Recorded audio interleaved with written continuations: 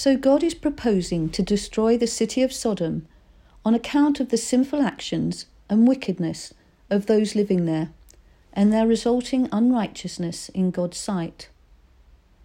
At the beginning of this passage, we have a picture of God talking to himself, saying, "Shall I hide from Abraham the thing I'm about to do?" And then he begins to list to himself the reasons why he should include Abraham in his plan and not hide it from him. He decides that he won't keep this plan from Abraham for two reasons. First, because Abraham is going to become a large and strong nation. All the nations of the world are going to be blessed through him. And secondly, because Abraham is to be the one to direct his children and future family to observe God's way of life, living kindly and generously and fairly, so that God can complete in Abraham what he had promised him. Abraham was a righteous man. He had received God's grace, and he walked closely with God. So God told Abraham what he was proposing to do. The cries of the victims in Sodom and Gomorrah are deafening. The sin of those cities is immense. I'm going down to see for myself, see if what they are doing is as bad as it sounds. Then I'll know. Before he judges the city of Sodom, God carefully investigates the charges and looks to see what the conditions are. Then he tells Abraham that he's going to destroy these cities. Actually, he does not specifically tell Abraham what he'll do, but when Abraham hears the words, "I will know," then he knows what God will do. Abraham knows that the cities are doomed. If we were there at the time, we too would probably guess that the cities were doomed. But I think that there's also a good chance that we might go one step further and say amongst ourselves, "Good for you, God. They've had that coming." If I was being very honest, I know that I would have to say that there have been situations in my life when I've seen how people's actions have been judged and thought, well, didn't you just ask for that to happen? Perhaps on the surface, that is the most obvious outcome for Sodom.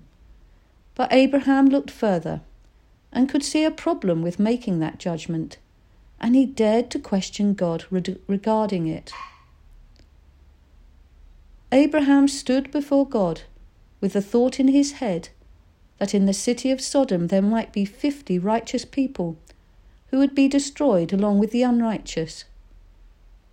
This thought has stirred up in Abraham's heart such emotion and passion that he feels compelled to have a conversation with God, which might lead to God having mercy on all the unrighteous in the city, so that the 50 righteous might be saved.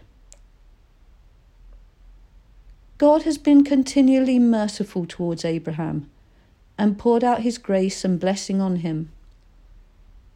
Abraham wants to pass that mercy along to those in the city who he thinks do not deserve the destruction that will be coming to the city. If God has made the decision that the charges against Sodom are true, and that the punishment is to be the city's total destruction, Abraham believes that not all people from the city are deserving of being punished for the crimes that others around them, even the vast majority of those around them, are guilty of. He wants God to not only take pity on the 50 righteous people, but the majority of the people in Sodom who are unrighteous. In fact, Abraham takes it further and wants God to extend his mercy and save the whole city for 45 righteous people, which God does. With boldness and no doubt trepidation at the thought of incurring God's wrath, Abraham goes on to ask God to save the whole sinful city for firstly 30 righteous men, and when God agrees, he goes even further and asks him to save the city for 20 righteous men, and then 10, which God, as we know, agreed to do. Abraham is an example of pass that along, paying it forward. He had experienced God's mercy and grace, and he had been hugely blessed by God. He wanted God to show the same mercy that he had experienced on the unrighteous in the city of Sodom, so that a very small number of righteous men would be saved. What can we learn from Abraham in this passage about being human in a God-shaped world?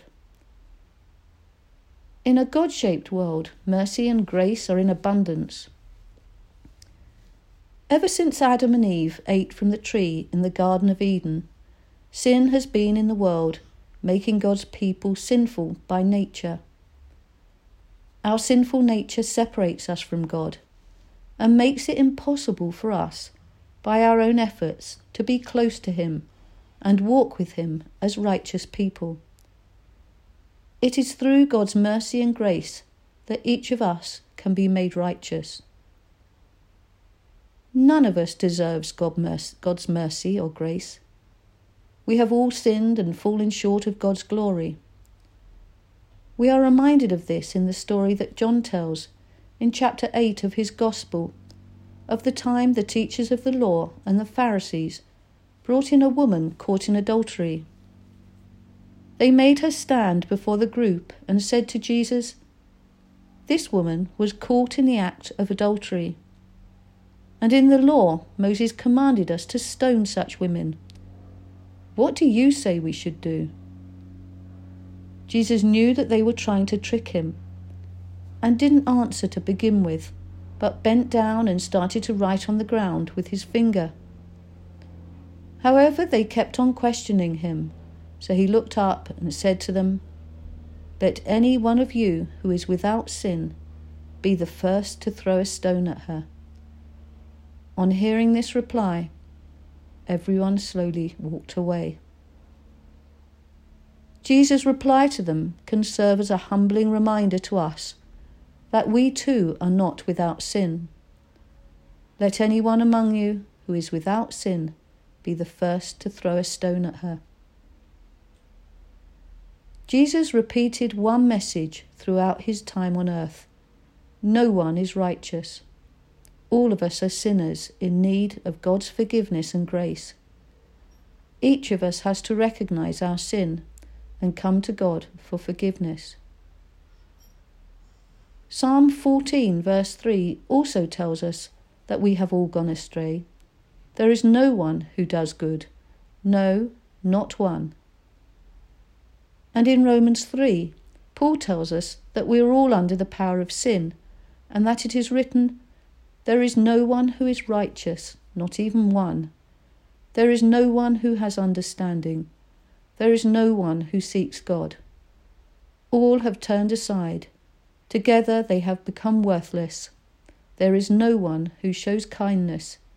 There is not even one." We are all dependent on God's mercy and grace. It is through his mercy that God has blessed us, and looking back at our privileged lives, we can see how hugely blessed we have been by God.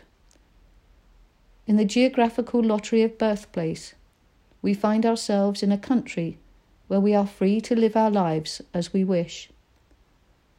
We live in comfort with no fear of famine, flood, earthquake, or other such natural phenomena ripping away our livelihoods.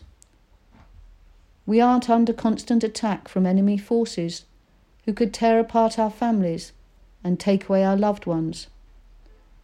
We do not live in poverty, but comfort, and we have a government and health service to support those who have need. And lastly, we are free to come together to worship with others. It is by God's grace that we can be made righteous and walk with him as Abraham did. It has to be through God's grace that we are made righteous, because we cannot be made righteous through our own actions. To do that, we'd need to be perfect, and none of us is that. What we have to do is have faith in Christ. Through God's great love and mercy, we have been given a means by which we can be saved. We don't have to earn our salvation. Christ has earned our salvation for us. He paid the price for our salvation, that price being his own life, paid as a ransom to free us from our sins, enabling us to become righteous in the sight of God. What we have to have is faith. Faith in the person of Jesus, who came down from heaven as God's Son in human form to give us our way back to God.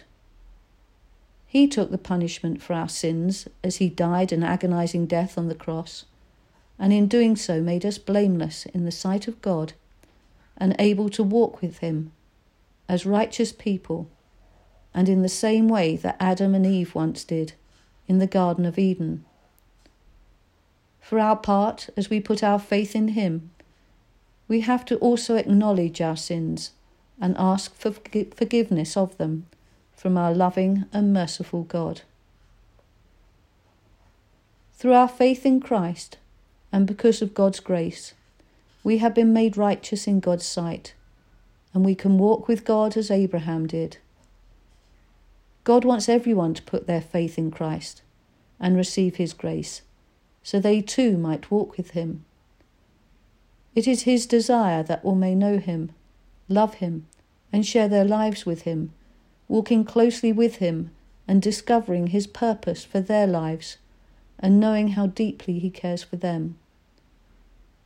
So in the same way that Abraham wanted to pass on the mercy and blessings he had received from God to the unrighteous in Sodom, so that the very few righteous may also be saved, so we should also want to look around us and pass that mercy, love, kindness and care on to others, those people who we might be guilty of judging to be unrighteous and deserving of any punishment that might come their way. God wants us, as we live in his world, to reach out to those who we wrongly consider undeserving and show them our mercy, which is an extension of God's mercy, giving them the opportunity to come to know the God we know and the God who loves everyone equally and who is wanting everyone to come to him and know the love he has for them. God wants us to do this and demonstrate what it means to be human in a God-shaped world. Amen.